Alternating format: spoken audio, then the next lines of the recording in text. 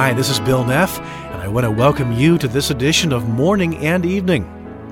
In Genesis chapter 4, verse 2, Abel, the righteous son of Adam and Eve, was called a keeper of the sheep. And Charles Spurgeon makes the following observations about its importance.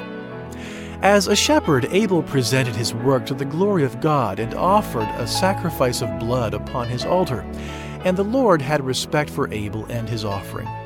Abel provides an early model of our Lord Jesus. Like the first streak of light that tinges the east at sunrise, it doesn't reveal everything, but it clearly indicates that the sun is coming. As we see Abel, a shepherd and yet a priest, offering an acceptable sacrifice unto God, we see a picture of our Lord Jesus who brings before his Father a sacrifice to which Jehovah has full respect.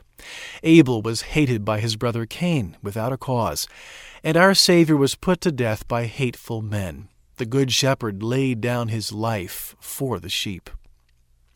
The Lord later spoke of Abel's brother Cain, who murdered him, and said, "The voice of your brother's blood cries unto me from the ground, Cain."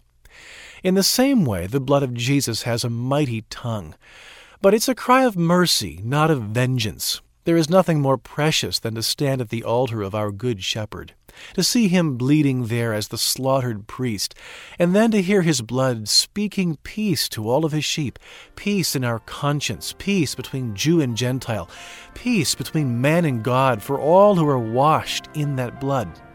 Abel is the first shepherd in order of time, but our heart shall ever place Jesus first in order of excellence.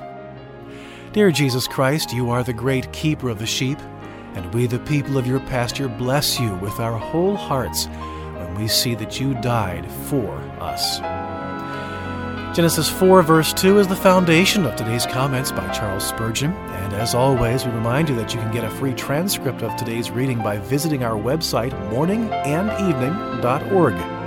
Until next time, I'm Bill Neff. Thanks for listening.